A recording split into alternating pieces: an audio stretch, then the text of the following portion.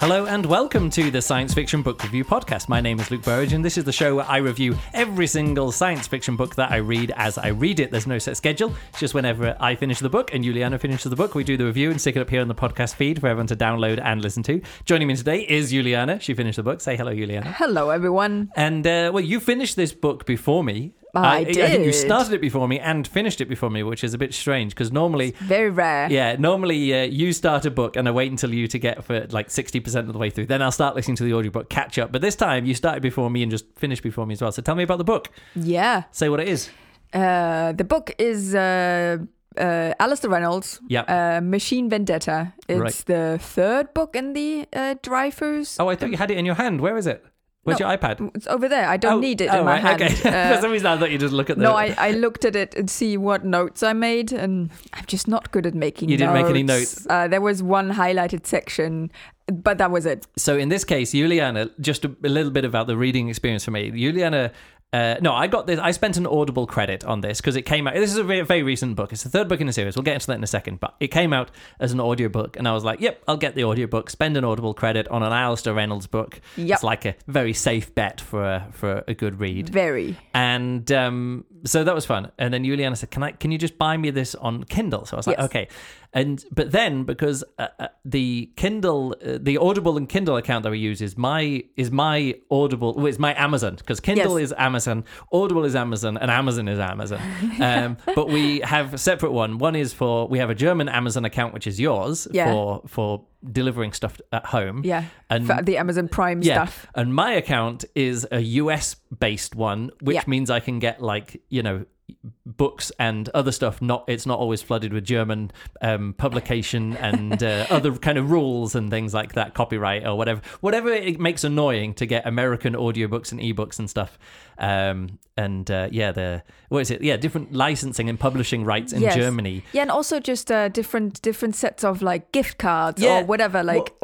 Either way, it's a different sets of things. That it just makes it handy. Across. Yeah, it just makes it handy that we've got a German Audible, Kindle, Amazon account and an American one. Yeah. So, but because this is book, I was like, I'll just get it for my one. It came through and it was on the Kindle, so you had it on Kindle. Yeah. But then it's sort of like, Luke Burridge is listening to this audiobook and reading it. And there's this clever thing that Kindle and Amazon and Audible do, however it, does all this kind of stuff. Yeah. Whoever is doing this, it ties it together. So what would happen is Juliana would read a bit of the book and then she'd stop reading. And then I'd go into my audiobook and it would just assume that I wanted to pick up where Juliana left off. Because I was you. Yeah, because you in the in the Kindle thing. Anyway, it was a funny little thing. I just thought it was an interesting way. And because the previous episode we were talking about like the future of listening, of being able to switch between text and audio and AI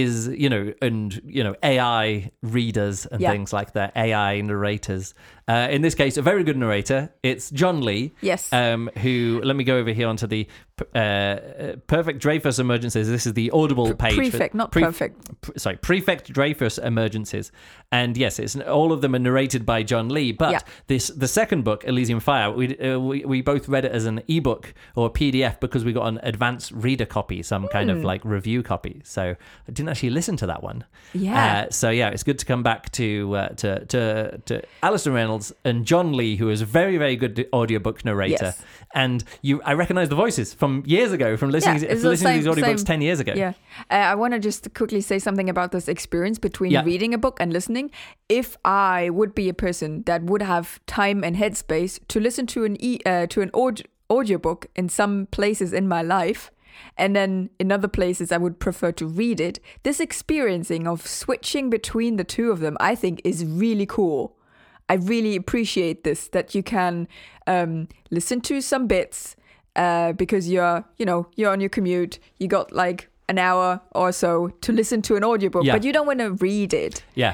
And then in the evening, you got the headspace. To be able to switch, but it does cost more money because you've got to buy the audiobook and the ebook. Oh, okay. There are some ways that you can get bundles or something? Yeah, there are some bundles, but it's still more expensive. Oh, okay. Still more expensive. I didn't know In this case, I still have money on a gift card. I've had various gift cards over the years, Amazon gift cards. Yeah. And so that's still funding my, it's great. Funding my ebooks that I want to buy. E-books. Oh, yes, my gift cards are still funding Juliana's ebooks. So let's get into it. Third book in a series. Yeah. What do you think about third books in series? Generally, it like ties it off or something, or it's like, okay, that's it. Yeah. Definitely feels like the end of the trilogy, doesn't it? It does feel, but also it feels open still. Yeah, there's still some open spots. Okay, so here's the thing. This is a book which is it's in this weird place in a series where it's both a prequel and a sequel. Yes. So it's the third in a prequel trilogy. Yes. And prequel trilogies are always difficult because you don't know how it's going to end, but you know what kind of things are possible and how big something can be. But what I like about this book is that this is happening before a great cataclysm. Yes. Where we're in the Revelation Space universe, but Revelation Space really begins with like the melding plague and the collapse of the Glitter Band and Yellowstone and Chasm City. Yes. Again, it's difficult to go into this because this is an ongoing. Yeah, it's an ongoing series with like 9 or 10 novels in it, and this is the latest one. So it's if you haven't caught up with Alastair Reynolds from our previous podcast or just read him. His most famous works are the Revelation Space, and there's a trilogy plus some standalone novels plus 2 previous prequel novels plus some short story collections plus the inhibitor phase and some of these other novels which are like standalone before or later novels. But it's really tricky because because at the end of the end of the first trilogy, the Revelation Space trilogy, it then fast forwards or predicts way into the future of what's happening way into the future, and things are bad out there. Yeah. But also there's hints throughout the books that there's some kind of weird quantum tunneling stuff there. Information is being passed back through time. Yeah. So some entities know that big cataclysms are going to happen in the future. So all of the action in these books, even in Revelation Space and in, especially in the prequels to Revelation Space, now this Prefect Dreyfus emergency, you always know there's 1 or 2 big cataclysms going to happen in the future. Yes. And so when they're saying, oh, I've glimpsed the future by some kind of quantum something, hand-wavium machine, you're like, box. what is that cataclysm? Is it going to be the melding plague or is it going to be something different? Exactly. So you've always got to keep that in mind when you... And so far... my reading experience has been after stuff has happened, and now before stuff has happened. I have not read a book in this series where this the melding plague actually Chasm happens. City is this story which addresses that most most it is but all... there's still space. There's still and that's the thing about but because this. there is a big cataclysm, what the stakes on the drama in this novel, it can be as big or as small as it wants to, but because there's such a big cataclysm coming up, that kind of separates out these 2 trilogies of books. It doesn't really matter what happens here because none of the characters make it over that leap. Some of the I don't know, institutions make it and across. The decisions and some of the decisions, the stories. But it's there's a clean enough. Unlike say prequel trilogies in Star Wars where you go, oh no, these are the same characters. Literally that character is there, and then it ties in more and more characters. You're like, well, I know that this character is going to be fine because he's there 20, 30 years later, or whatever it is, And this character is there. Well, that's fine, and and the Emperor turns up. You're like, well, you know how powerful. What's going to happen at the end of this. Yes. But this, because it's like it's like pre-flood, if you know what I mean. Yeah. Like all the stuff that happens in the Bible pre-flood, you're like, okay, we don't need to worry about that because it's sort of like because it's pre-flood. There's a cut. Yeah, there's a cut. Like, we don't need to look for evidence of the Garden of Eden. We don't need to look. There's a... No, I don't know. You say... Okay, the dinosaurs, or everything that dinosaurs accomplished. It doesn't matter because there's the slate is wiped clean, and then we start like a new story with new characters. Yeah, which all we have left is fossils. Rodents and birds, So, it doesn't matter how many empires velociraptors had and how advanced their technology was. That all of that's gone, There's no... Again, this is me being... very facetious. Trying to find an analogy here. But or put it this way, what were people doing like in it just before COVID lockdown happened? It didn't matter. Like, it doesn't matter what happened, you know. What happened on the last holiday that you took with someone before you broke up with them, and suddenly all of the good memories of that holiday, you haven't processed them. It doesn't matter really what happened because you broke up when you got back from holiday. Yeah. Yeah, I guess. I don't know. Maybe a close to home example for me, but you know, it's one of those things where I was like, oh yeah, that holiday, like I process it differently because Pola dumped me when we got just after we got home, and suddenly all of the good memories that I'd processed from previous trips sound like different. But anyway, what I'm trying to say is the trilogies are, it is a prequel trilogy, but it's not, I wouldn't say it's a prequel trilogy. I'd say it's an earlier trilogy. Yeah. Does that make sense? Yeah. And sometimes it's easy to put things into, this is a prequel, this is a sequel, this is a standalone. I sometimes think that is nearly impossible with these books in Alastair Reynolds' kind of realm, because sure, you can place them timeline wise in certain places, but they are like so independent in a way. So let's not talk about this as a prequel. Let's just talk about it as a third book in a trilogy. Yes, lots of stuff happened in the first book. We get introduced to all our main characters. Jane Aumonier, you know, Tom Dreyfus. Yes. Sparva, not Sparva. Sparva. Yeah. Okay, I always get mixed up between Sparva and who's the hyper pig in Absolution Gap and those guys as well. Scorpio. Okay. You know, but because they're both hyper pigs, so I get them mixed up in my head because they have I wouldn't say similar personalities, but they have hyper pig issues and personalities. You've got Ingvar Chench, who was mentioned at the beginning of this book as well.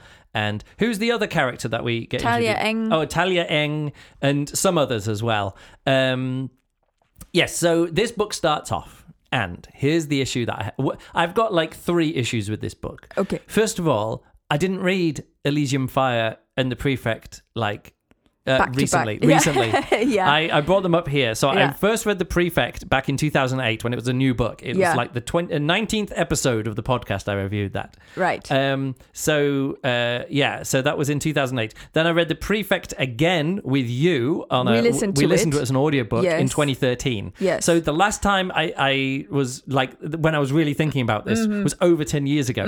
Elysium Fire, 2018. 6 years ago. Yes. Okay. That's kind of how it felt to me too. And so we start off with this and we're like, oh, this character here. And I was like having to think really hard about this. Yeah. So actually what I did is I cheated and went to just the Goodreads, or was it, or whatever these pages were. So you click on The Prefect here and it just says, oh, here we are, something in the glitter band. And it just says sort of like what the book was about. Yes, it tells you the emergency that this it says, the emergency and stuff. Yeah. And then the second book was like, I read about the second book, I was like, oh, the second book is like a different emergency off to the side. Yeah. And this book, it really so this book, and it works out, this book is wrapping up the first book. Yes. If you know what I mean. This is like a continuation of The Prefect rather than Elysium Fire. Of then something we read 10 years ago the last time. So I'm thinking back a lot. Now, one of my complaints with The Prefect was that the last time I listened to it was the second time I listened to it. Or the last time I listened to it was the second time I read it. Let me put it that way. Yeah. Which means that I was like, I wish he wouldn't keep going over stuff. Like I remember saying this. Yeah. I wish he wouldn't like be so repetitive. It would be good to tighten that up a bit. But then I'm like, no, but I only know that because like I've read this book before. I know where I know broadly where the story is going and remember some bits and pieces. Yes.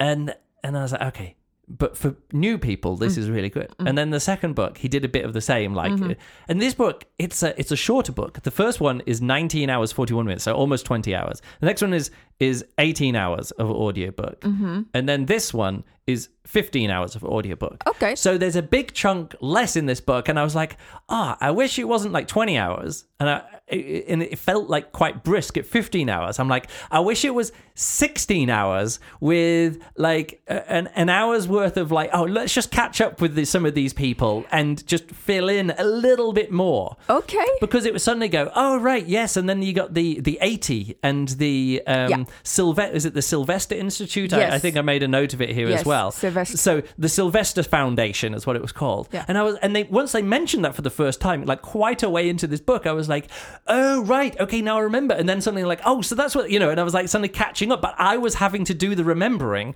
for a book that I read, last listened to 11 years ago. Yeah. And I think this would be perfect if you were just reading them like all within the same year, like, you know, or a few months apart. It would be good enough. But I did struggle a little bit of this to really be invested in these characters and to understand what the drama was straight away. And this is always the issue with books that are being published so far apart. So when was the first the Prefect book actually published? 2008, I think. That was 2008, yeah? 2007, actually. 2007. But I reviewed it in 2008. And then the second book in 2000, what was it? 2018. So 2018. That was, 11 years between. Yeah. And now another... But I didn't feel like I had that problem in the second book. But this third book... Yeah, because you had read the first Prefect I think twice. it's because it wasn't a straight continuation of the first story. There was a different... It was the same characters, but it's sort of like... And here, another adventure from Tom Dreyfus. Yeah. With the same characters. Like, we're still getting... we're getting Talia Engback and Jane and Spava and Tom. You know, the crew is getting back together again. Yeah. But it's a different so everything needed to be set up, you know. And they're like, and now here is the main guy who is the bad guy, and we're like, oh, okay. And so they can introduce that rather than, hey, remember this person? It's like, here's a new person we're meeting. And in this book, it definitely felt like, hey, remember that old, you know, the old issues and those old things. Do you remember the clockmaker? Do you remember Aurora? And I was like, yeah, kind of. Yeah. Kind of. I kind of remember them. Yeah. And I wish you'd have just filled me in a bit more just to help me remember it. Yes. And I think and I think in this third book, both things happen. And this is I think one of my problems is that you do have the flashback and the, oh, remember this, remember these people, remember what they did there, remember that big thing that happened, and at the same time it's a new thing introduced. Yeah. And to me that kind of like that there was some friction happening for me in this relation there. But it can be artfully done, because the time I understood this was like, hey, this character over here who is now going to meet Jane Amalier. Is that how you pronounce it? I can't remember how you actually... Oh, you listened. But the thing is, I heard... Amalier. Yeah, but I hear his pronunciation, but I can't remember how it's spelt. So like... Aumonlier. Yeah, whatever. Anyway, so someone meets her and is sort of like, oh, tell me about the scarab that you had on the back of your neck. And I was like, okay, this is like, it's the catching up with people. It's like, hey, remember when she had a scarab on the back of her head? Yes. That the clockmaker that was put well done there. because you it was well done. But then I was like, now I know what this story is going to be about. Yes. That's exactly what I mean. But the book didn't feel like it had done enough work to like set the groundwork. It was very much like, hey, remember when this happened? And it's like literally two characters saying, hey, do you remember when this happened back in the day? And I was like, okay, so this book is going to be about the clockmaker and about Aurora, like, because obviously. And there wasn't, and again, it's the same kind of thing with some of the world building. Like, I remember how many, you know, what the glitter band is, and I remember what the job of the prefects are, the election and the panoply, voting, and the what do they call it? The abstraction, which is like the glitter band wide.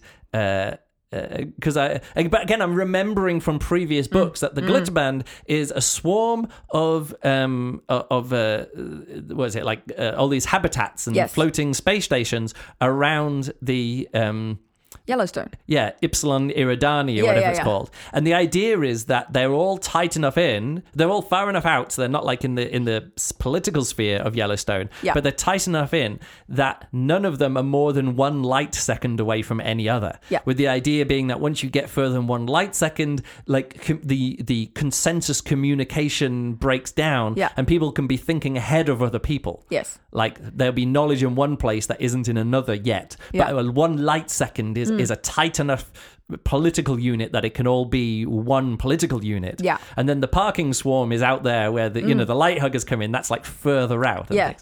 But again, I was having to remember that kind of stuff. Yeah. Whereas the first 2 books were really layering in that world building. So this book, it kind of relies on you knowing the characters already from previous. Yes. Knowing the stakes and knowing the world building from previous books. Yeah. which frees this book up to be a bit more like, hey, now let's go, action, adventure, let's go, and carry on with the stories that we've had before. But again, I wish there'd just been like an hour more of material just to help me catch up and remember previous books. Yeah. The previous books are good enough that when I did remember, I was like, oh, right, yes, this. But I wasn't like, I don't know. I just wish that it would have been more laid out within this book. Yes, that is like the sections where other people introduce somebody going into an archive and doing research. Yeah. And by doing the research, we also get you know, this kind of stuff was missing a bit here. So I'm not quite sure about the intended... I'm not saying the intended audience or like what... You have to have read the first 2 books. You have to. At least, certainly the first book. Maybe the second book wouldn't, like, because the second book, it just isn't there. Yeah. And I know this because what I did is I went back, after reading this book, I went back and listened to our previous reviews from 2013 and 2018. Yeah. I don't normally like going back and listening to really old episodes because they're generally not all that good, because often it's just me talking by myself. And I find 28-year-old me a little bit insufferable at points. And also I'm just not very good, and the sound quality isn't very good. And because I never edit, it's just sort of sometimes gets a bit waffly. Yeah. But that one from the Prefect 2013, actually a really good episode. Yeah. Yeah, because it's the two of us talking. Yeah. And it's a good episode. It's a good book. It's a good book. It's a good episode, and we had lots to talk about. Yes. And then I listened to the second book, and...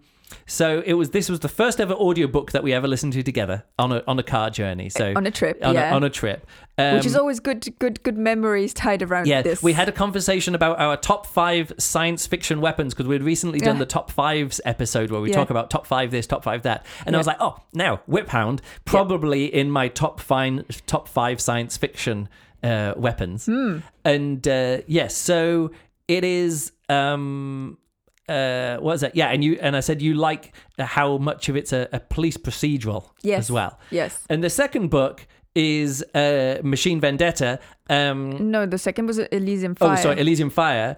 And again, we had a similar conversation about you know picking up, but saying, oh, it's interesting because now the main topic was different. Yes. You know. Yes. And then and now here we are in book 3. So here's my second main issue about this third book.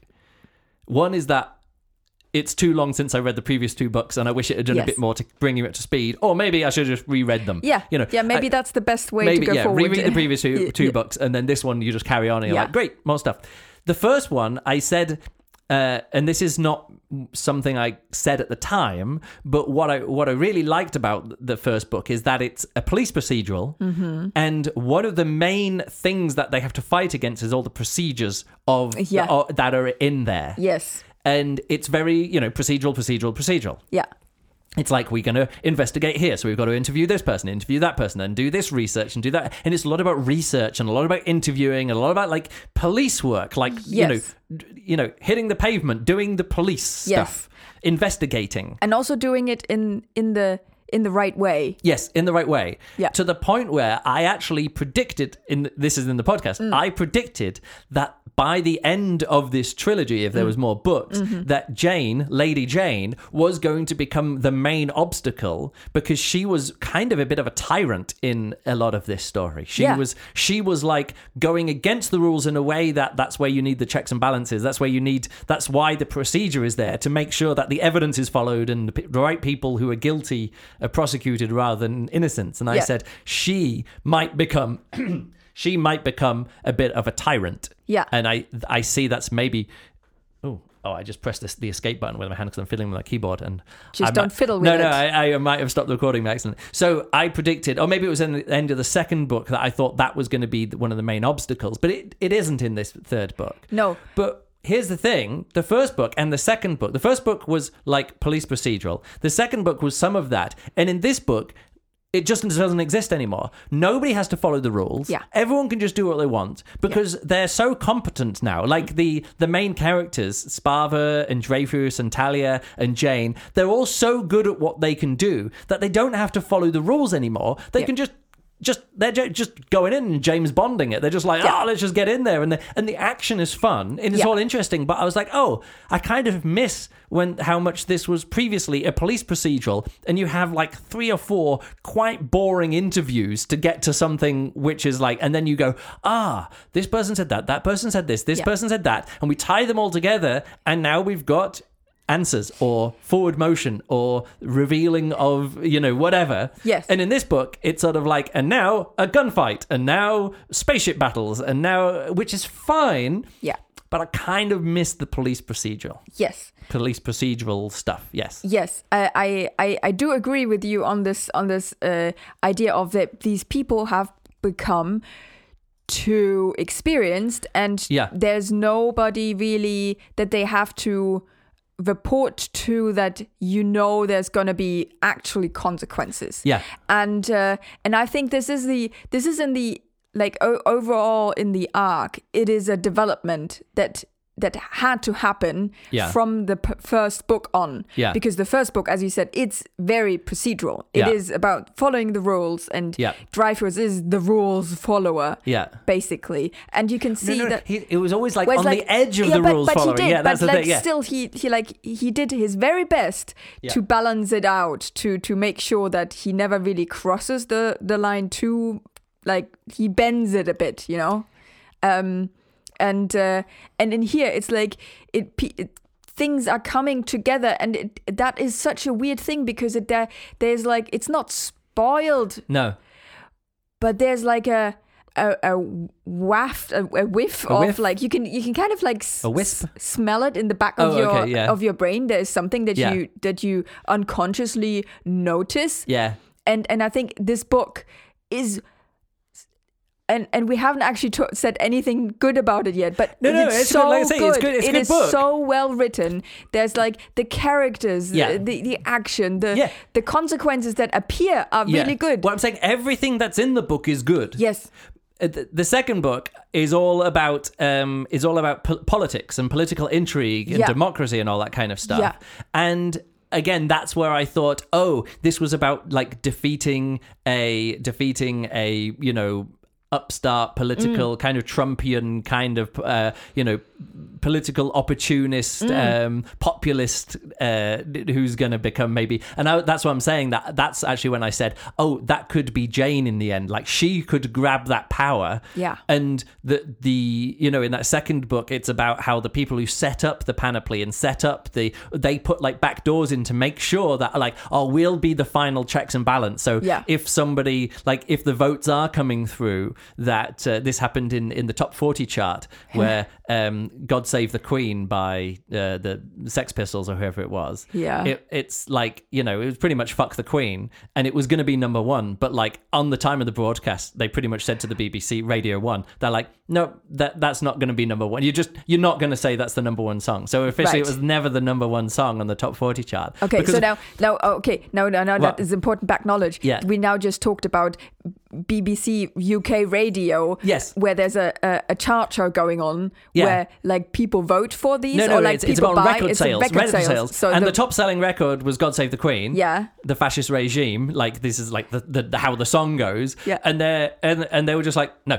that's just not going to be number 1. And so when they did the countdown, they're like, and number 2, God Save the Queen, and number 1, whatever song, like whatever was number 2. Everybody knew it. And it's like one of those kind of things. And that's what this second book was about. It was about uncovering like this thing where just go, just to make sure that nobody like really dangerous gets in, we'll just like put our thumb on the scales without anybody being able to tell. And so that's what it was. But it was, these first 2 books had like, it was a police procedural and then a political intrigue action thriller.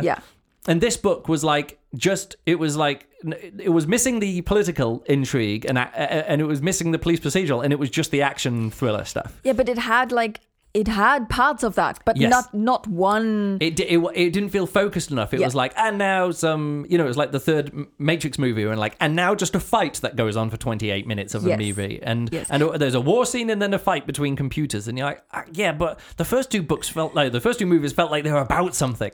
And that's my third thing, is that what was this third book about? And here's the thing. again, just by listening back to what we talked about in those first books, we did like this deep dive into what consciousness is, and like when something is truly conscious, intelligent and conscious, it wants to improve itself and it wants to gain knowledge and gain abilities. Yeah. And I was using this with like the Clockmaker and Aurora and these alpha and beta level intelligences, and the beta levels are just happy just to be as they are. They're like, oh yeah, I'm just me, I'm just conscious and I'm just doing something. Yeah. But the alpha levels were always wanting to strive and grow and get more and, become better and greater and push outwards. And that's what the consciousness is. And in terms of humans, consciousness, you get those peak experiences and enlightenment. Oh, it could just be like, I want to pass on my genes and I'm going to do everything I can to procreate and, but make myself bigger in the world, improve myself, improve my reach, improve my capabilities. And this is what makes something conscious and alive. Yeah. And if you're just a beta level intelligence, you're just software running and you're just like, oh yeah, I'm just here, I know stuff and I think stuff. Yeah. And you're like, and what are you going to do about it? It's like, no, I'm just hanging out. I'm just being. And so what I said, this is not what I said, but this is what I'm thinking back. It's a book about consciousness wrapped up in a police procedural. Yes. And the second book is a deep dive into democracy and the dangers of democracy and the benefits of democracy and how fragile democracy is. Yes. And it was a book about democracy wrapped up in a political intrigue, action thriller thing. And this book, it's got action. Yes. And it's got character. It's got interesting characters. It's got interesting characters. But what, in the end, was this book about? It wasn't about consciousness and memory and all this other stuff like the first book was. It wasn't about politics because they were just getting on with stuff. They didn't need to ask anyone or ask for permission. No, things were happening. Yeah, just stuff was happening and they were getting on with it. But what was this book about? Except, let's wrap up the story that we kicked off in book number 1 and continued in book number 2. Yeah. And I even said in the end of the review of book number 2, I was like, oh yeah, and Aurora and the Clockmaker are out there, but they didn't really turn up very much in this book. But the epilogue of that book was about Aurora and the Clockmaker. So I predicted book 3 is going to be wrapping up that story, and I was totally true. It was totally right. It's a trilogy. These threads are hanging out there: Clockmaker, Aurora, Panoply, Dreyfus. Yes. And then so in this book, I was like, and when it started off, I was, I didn't remember saying that back in 2018. But as we got into the book, I was like, oh yeah, this is just going to wrap up this story that was kicked off at the start of the first book, the Prefect. Yes. And so that's what this book is. But what is it about? Like, the first one was about consciousness and intelligence and striving for being better, and the second one was about democracy and politics. And it was published in 2018, and there was like lots of elections going on. There was Brexit, there was Trump, and all this other stuff. This book, I'm like, what is it about? I know what this is about. What was it about? This is exactly about all that. It is what happens to a person that had all these, like, that went through all these big things. Yeah. Like big consciousness, intelligences, and then democracy things and all these kind of things. And then this focuses so much on Dreyfus, what that did to him, and his actions, what that then ended up. Like, he had to, like, but that was happening to him all the way through the first 2 books as well. Yeah, but this one here, he actually then makes decisions, and he goes in directions. Yes, but that's him. If it's a story, it is his story, and all through these books are his story. But what I'm saying is that I remember, and I listened back to the previous podcast, a big part of them was looking about what the book was about thematically. Yeah. And it can't just be about the character is growing. Yes, that's what it's about character-wise, and that's what it's about story-wise. But the theme can't be someone grows as a person, because that isn't what it is. No, that's not what I'm talking about. When I'm always talking about theme, I'm talking about how the world building and the action and the character and what they care about and all these things come together to make a statement about something. Yeah. And the first one's about consciousness and intelligence. The second one was about democracy and politics. Yes. And this one is about trauma.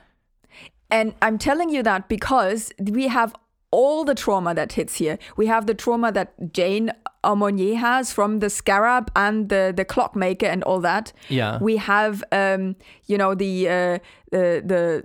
the the catopsis or whatever that was. We don't even know about that because that's just like mentioned in books. The sign thing. It would happen in between. We don't even know about that. So that I had an outcome and one person in this, and one character in this book literally is living through the consequences and the trauma of that, and actually they go to a place where they've cut off from abstraction. You know, the place where Talia N goes, right? No, not the Talia N. One of them goes right at the start. Is a place which has previously fucked around with the voting, and Panoply has gone in there and closed them off and shot them off from extraction. Yes, and then they go in there and they're like, oh, this is one of those closed down things. So they also, that's a trauma. That's a traumatized, cut off, dealing with the consequences of their previous actions. And then you have habitat. You have that habitat that Sparva goes into with this rock and stuff, and that is a big trauma. Historic. I was traumatized reading it. No, but this there has been traumatic things happening in it when Sparva arrives, and then the stuff around it, and then okay, I will give you that. But again, that still feels a bit too internal. It never felt like there was this big connection. I'm just saying, my reading experience of the first two books, I expect more from Alastair Reynolds, that I feel like all of his books are saying something. And this is one of the first books that I've read of his, which felt like what he was saying was, I'm wrapping up the story. And because people are living with previous consequences, that is there still, but it didn't feel to me like there was a bigger statement. And like literally almost every other book of his, not all of them, but all of the top best books of them, you can say, what is this book about? Yes. And I will be able to like say broad strokes. Now, some of it might be right there in the title, like Absolution Gap. You're like, oh, right, okay, right, thanks for that. Like, and others are more or less obvious or more or less on the face of it, and this one it felt either so just built into the characters that it didn't feel like a thematic exploration of anything or a statement of anything. There was nothing that elevated it beyond here are characters. And again, I'm not saying they're bad characters. I'm not saying I didn't find all that interesting and the people dealing with trauma and all that, but that just felt like it was only working at the character and story level, whereas all of his other books are working really well at character level, really well at story level, really well at the world building level, and then they come together into a thematic level, and that felt to me, my reading experience, like it was missing in this book. Yes. I do agree to a certain point. I think this book, and my reading of this whole trauma thing comes also from, you know, when Talia goes to this one habitat, and they literally turn the events that happen into like a historically connected, this is down to this is because of this decision, this because this decision, the previous conflicts and what they did to us, you know, all this kind of stuff. And but I think where this book cuts a bit short is that it is a bit like not somebody not giving up, but it's somebody. The book feels a bit you know, like at the end when you have experienced all this, in some points you just become fatigued and you can't you want to, but you can't go any further. And then and this is the kind of like how I, especially in this one, read Tom Dreyfus, as in like he's done with it. And I think the book has a bit of an issue with that. Generally the story is good, generally the characters are good, but I think the two characters in this book felt quite weak to me. And they were Ingvar Tench and the daughter. These two characters, I was very disappointed with that. And so this imbalance of the bit of like a not giving up, but like very like exhausted. It feels an exhausted theme that doesn't stand out. And also the first book, one of the best parts about that is that our main character doesn't have a reliable memory. There's parts of his life which have been removed from his memory. And then and for me, that's something that really affected me. Certainly the first time I read it. And then the second time, I'm like, oh, right. Again, I don't want to give that too much away for people who haven't read the first two books. But it's like a big reveal when it actually comes to where you go, here is some stuff from his past, which has been blocked out, or he's blocked out. I can't remember exactly how it's all going. I think he did that consciously. Yeah, he consciously did it because he just wanted to get on with his life and move on. And it's like really heartbreaking. Yes. And so then when this happens and someone's like, and that was about his family life or whatever. And then in this book, they're like, now here's someone with a family life that I was like, oh, did she block this kind of thing? Oh, has her memory been, did she wipe her memory? Or then they're later on, they're talking about, oh yeah, but then the memory isn't reliable. Maybe your memory is not reliable. And I was like, it felt like we've done this already. And it felt like a weakness in this book, whereas it felt like a strength when the main character doesn't realize that might be something wrong with their memory. Yes. And then it's revealed that there is, and they're like, oh shit, if you know what I mean. It feels a bit like what was the recent book that we read by him? Aversion, where as you go through the book, it's revealed more and more that the characters that we're going like, oh, there's stuff happening here that you're going, oh, unreliable narrator, oh, more unreliable, really interesting. And in the end, we're both in tears as the book finished. We're like, oh no, oh shit. And that's kind of what I felt like in the first book when it was sort of revealed, like what's the backstory of Tom Dreyfus and what he's sacrificed or whatever going on.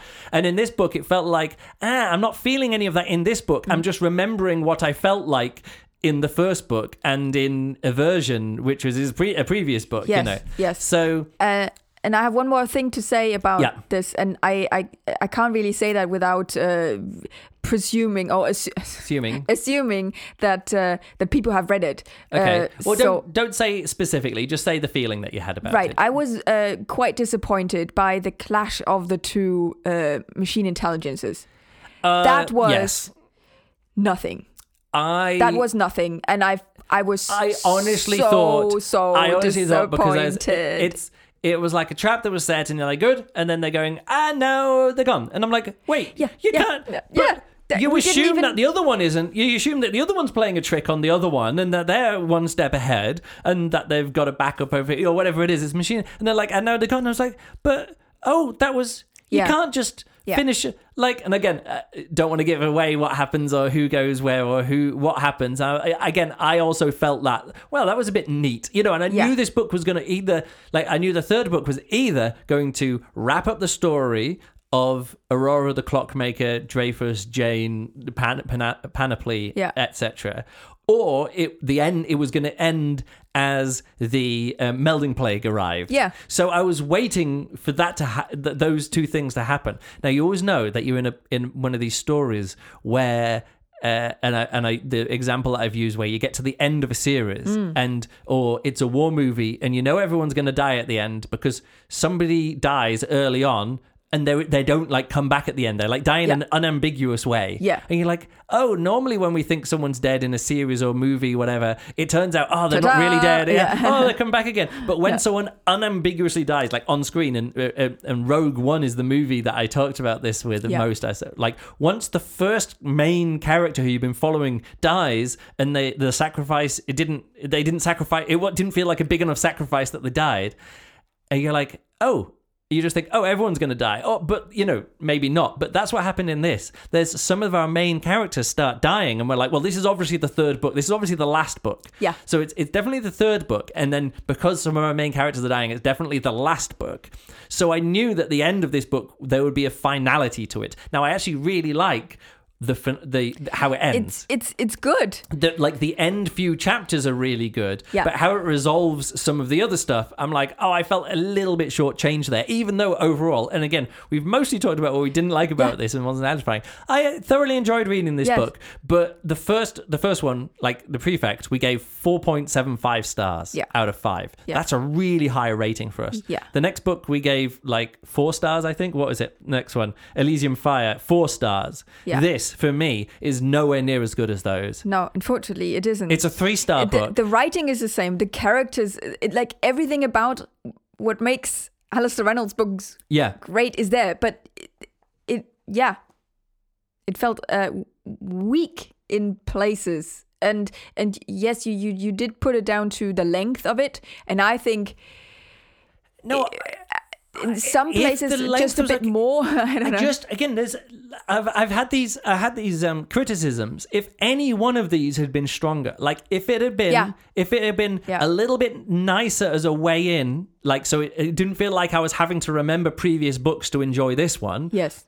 Or like the third especially story, after this big gap. Or the third story had been a standalone story. Like, okay, here's a new antagonist, here's a new set of characters, and it just allowed us to get into it that way. Yeah. And they could still have wrapped up this side story or this, this long running story. That would have been fine. Yeah. If that had been it, 4-star books, no problem. 4-star book. If I'd have felt like it had been like the genre had been, okay, we did police procedural, then we did political intrigue thriller, and if this book had been like, it'd been a bit more focused in what kind of book it was, like what kind of genre he was playing and in. I would go from the title, and I would have expected way more crazy machine AI, and that would have been good. That would have been good. And in the end, this was like action because they didn't have to be political. They didn't have to follow procedure. It was just like, let's get in there and find stuff out and do action. There was a bit of procedural stuff where they're like, now let's get to this place which is a clean room that you can't hear in and out of. There was a little bit of that. Yeah, but it wasn't. And also the when they set up, let's investigate all the steps. That she went through and stuff. There was a bit of that. There was a bit of that, but it was kind of like, okay, we ticked 5 off the list. Yeah. Oh, number 6. And it's all like, no, I wanted you to be boring for 5 things before you get to number... Either way, but it didn't have that. And as I say, also, if it had been thematically a great... Like, there had been a really good theme or, like, some concept that it was grappling with that I could really, like... get my teeth into or get my brain wrapped around. Yeah. But those 3 weren't there, which means this is a 3-star book instead of a 4-star book or a 4.5-star book. Yes. And it is such a weird thing to come to. I read a book, and I don't put down notes like you do. I read a book, and I the moment all enjoy of these notes are from after I finished it. Oh, okay. I was just about to say all of what I now just said came because I talked and thought about this in depth more while I was reading it. I had feelings but there was so much going on and so many things happening, and I enjoy reading it. All of this is everything I'm talking about is that fridge logic thing where you finish and you're like, great, I really enjoyed that. You watch a movie, you get up from the couch, you walk to the fridge, and then you go, wait a second, but what about and it's that kind of thing. It's like fridge logic. Just don't fridge logic, or what is it? The esprit d'escalier, the where you finish a conversation with someone, or an argument with someone, and you walk away and you think about what you wanted to say. Damn it! Only after you get to the staircase and you're walking away or down out of the apartment. So it felt a bit like that to me. That I was like, it was after I'd finished the book, having enjoyed the reading experience, but been kind of all the time being like, sentence to sentence, great. All these character interactions, great. I like these characters. The world is interesting. Even the character development. All of it, everything. All of it was great. It was only at the end of it where I actually made 1 or 2 notes after I'd finished, and then when I went back and listened to these previous podcasts where we were talking about the previous books, it really clarified what was missing in this book. I was like, what are we going to talk about in this book? It's like a 3rd book in a series, and it's fine. That could have been this episode. It's a 3rd book in the series. It's Alastair Reynolds, read by John Lee. The quality is good, and it's fine. Yeah. And it's fine. It's good. Fine. I enjoyed it. Fine. I don't regret spending an Audible credit on it. I'm getting the ebook version. It's all good. There's nothing wrong with it. But what was missing? However, I think what will add to the enjoyment of this book is if you go back or if you start the series and read it all in a row. I actually made a note of this after some stuff here, which... also I made this note. Why did I feel like I was a step ahead of the characters? Not because Reynolds is a good writer, but the characters are a bit dim. And there was one main point of this, and this is actually what you said before about these characters who didn't seem to be doing very much. I was like, and these people should have been locked in a box this entire time. You know what I mean? Yeah. And they really should have done. But there's this... what's this note here? Oh, Sparva. You can't wait to promote a hyperpig as they tend to die of old age before they get there. Yeah, that's the truth. Because everyone else... everyone else is like really long lived in this world. Everyone can get to 150 and still be, but hyperpigs die when they're like 30 or 40 years old. So you're like, no, you got to promote them, because if you don't promote them when they're young, they just die of old age and nobody never get anywhere. Yeah. No, so I actually said, just got to remember this stuff: Nerval Limentov family, the Sylvester Foundation, the 80 pattern jugglers, parking swarm, conjoiners, and they are all mentioned in here. Yeah, they're all mentioned, but if you don't know what the pattern jugglers are, and what they do, and what the role of the pattern jugglers are in the Revelation space universe, you'll get to the end of this novel and you'll be like, but why is this meaningful to me? Like, why are these people going to why are they heading off to the pattern juggler world? Like, if you haven't read Revelation Space and where's the pattern jugglers, there's a few books where pattern jugglers are mentioned. Absolution Gap, it all starts on a pattern juggler world. The story Diamond Dog Turquoise Days is very much about pattern jugglers. And there's a few of these other books where pattern jugglers are a bigger part of the story, and here it's just mentioned and you're like, okay, just got to know that. And there's the same about these other things. Like, if you know what the co-joiners are and the parking swarm is, the sections where they turn up in this book is like, great, I know how powerful one of those spaceships, the light hugger spaceships are. If you've read not Absolution Gap, what is it? Revelation Space, Redemption. If you read Redemption Arc, which is all about conjoiner ships and the light hugger ships, the whole thing is about the military capabilities of those ships. If you've read that book, the scenes where you're talking to the co-joiners in this book and like, oh, there's a triumvirate, and you're like, oh, I know triumvirates. There's those guys in the triumvirs. It kind of expects you. If you know all of this stuff already, this book is perfectly good and perfectly fine. And if you've spent enough time with Revelation Space and Alastair Reynolds, it's perfectly fine. You will find enjoyment. But this didn't add anything. By the previous knowledge. What did this add to all of those other things that all of those other books really add? Like I say, we should just go to Chasm City. It's a really good book. I've got it as an audio book. Okay. I've read it twice before, but I'd totally be up for reading it again because it's one of his best. It's the second ever book that he published, and it's the second book in the Revelation Space, not trilogy, but in this world. Yeah. Okay. And it's important because where his wife is in this series, the Idlewild, that's mentioned in that book. Right. So when that comes up in the first book, you're like, oh yeah, right, okay, you know, like it's where people go when they come from the swarm and stuff like that. So yes. I think we should just. If this book's slightly disappointing, I think if we read Chasm City, right, it's going to be that's going to be the Alastair Reynolds book that we actually wanted to. Yeah, like Aversion was, that made us cry, and the other the Prefect and Revelation Space and Absolution, these other books which are like exciting and have got big concepts in. We can if we just go Chasm City, it's going to be what we want. This book does. It makes you want to reread the previous ones. Yes, that is true.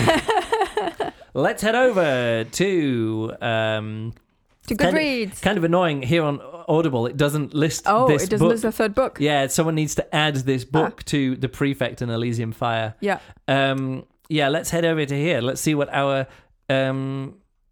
friends and followers on Goodreads say about this book. Tamahomi says 4 stars. Pretty fun page turner all the way through. Most of the way through. The end is more bittersweet. Your mileage may vary. Yeah. So. Yes.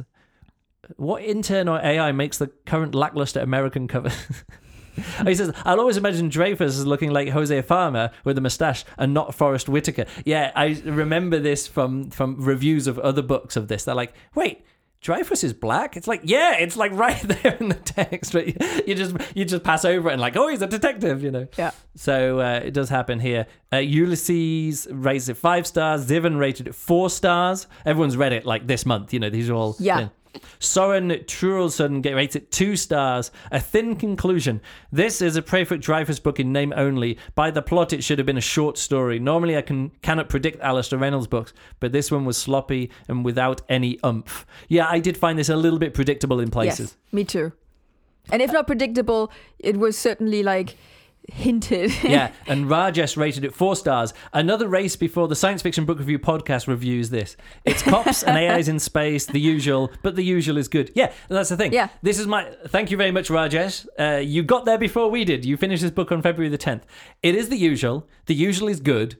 But we want more of the usual now. I definitely want more of the usual. But here's the thing: Alastair Reynolds' usual. There's I wouldn't say always. There's often that 1 star more of plot, world building, focus of what the genre is he's playing with here. Just the exploration of a topic. And is he going to get deep into some biblical themes like the Revelation space universe? Or is he going to get into some, brain science and other things, and democracy? And again, I should look at the episode list to think what the other things that he talks about. Yeah, like the Blue Remembered Earth is all about Earth and family and generations and ecology and, stuff. And if I'm kind, if the topics that really do come up with Machine Vendetta would be maybe guilt and trauma. Yeah, but that so is vaguely. That's just what happens to characters that we've spent a lot of time with. You know what I mean? Of course. There isn't that extra layer on top. Yes.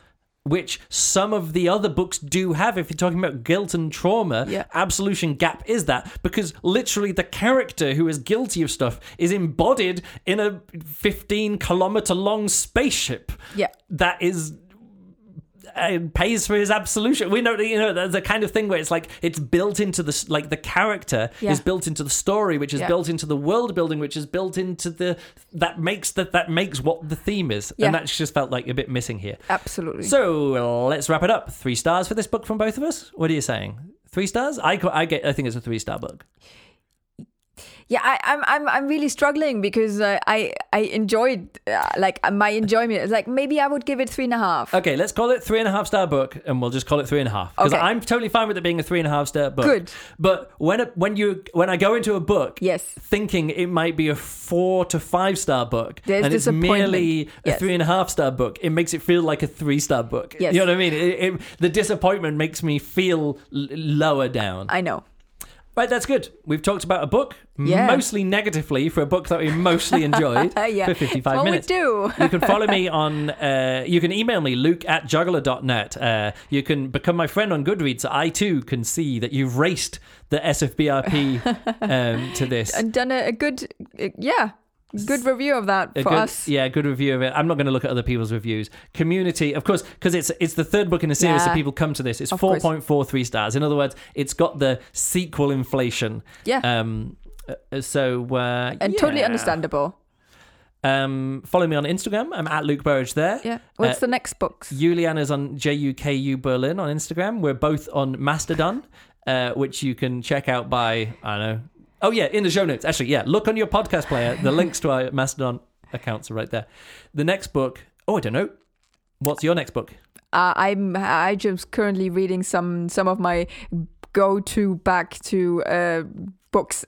Book series I like to just read in bed. Okay. Without any big your pressureless fall asleep book. Yes. So here's the thing. I've got quite a few audiobooks literally on the go at the moment. Moby Dick. I'm probably not going to carry on with it. I got halfway through Moby Dick. Okay. I think that's it. I'm not going to do a podcast about it, but unless more people want. One person said, "Hey, you should do a podcast about it." Someone messaged me, but I need more than one person to message me for me to do a review of Moby Dick, which isn't science fiction in any way at all. Yeah. The Road by Cormac McCarthy has been on my phone for a while. I keep trying to get into it. Oh man, that's not a fun book, so I might not get through it as well. I've got The Bear by Andrew Krivak. It's like 4 hours. Don't know very much about it, but I saw it. It was in my to read list from like 2 years ago, and I found it on the Audible free library. I've got The Iliad, again, another non-science fiction book by Homer. Robot Visions, which is... Oh, no, I finished that. Okay. I don't know why that's still here as well. And then another one, which is like an author said, "Hey, do you want a free Audible credit for a book that's on Audible?" And I was like, yeah, sure. And I was like, so I've got Scum of the Earth by Alexander C. Kane. And to be honest, that's probably going to be the next book that I finish. Okay. Because, I know, it's short and I'm already 3 hours into it. Right. And I've got like 4 hours left or whatever. Okay. So, again, I very rarely take book submissions and advanced reader copies and things like that. Yeah. But I literally said, look, if you give me the Audible code, it gives me an Audible code. And I was like, great, I'll just enter it in. It'll be in my library. And the next time I'm like, finish a book and I'm looking for it, if it's already in my library, I'm more likely to get to it. So maybe Scum of the Earth by Alexander C. Kane. And it's fine. Good. I need to get a bit deeper into it to work out if I'm actually enjoying it or not. Well, let's see. It's okay. So, yeah, that's the next episodes, maybe. Cool. Maybe. All right. Oh, who knows? Maybe Oh, and also, I wanted to mention this as well. We're watching the Apple TV series Foundation. We do. So we're only like 5 episodes into it. And now I've never read the books. Juliana's never read the books. So we might do, like we did with other things. Yeah. We're kind of a big fan of the Apple TV sci-fi series. Yeah. Like... For All Mankind. For All Mankind, Silo, which is the Wool Omnibus story, which we've talked about and reviewed on here as well. Severance. And I guess that's it. Anyway, but so far, 4 out of 4, we're either really enjoying, very much enjoying, mostly enjoying, and we're going to push through this early season episodes of Foundation and see if we're going to stick with Foundation. But I think so. It's just that Drive to Survive came out today, and we've been watching Welcome to Wrexham. So we've been doing some sport documentary series. Really enjoying that so one. those are probably going to be the standing... Go Wrexham. But we will get back to Foundation. Right, that's it from me. Thanks a lot for listening, and we'll catch you next time. Goodbye.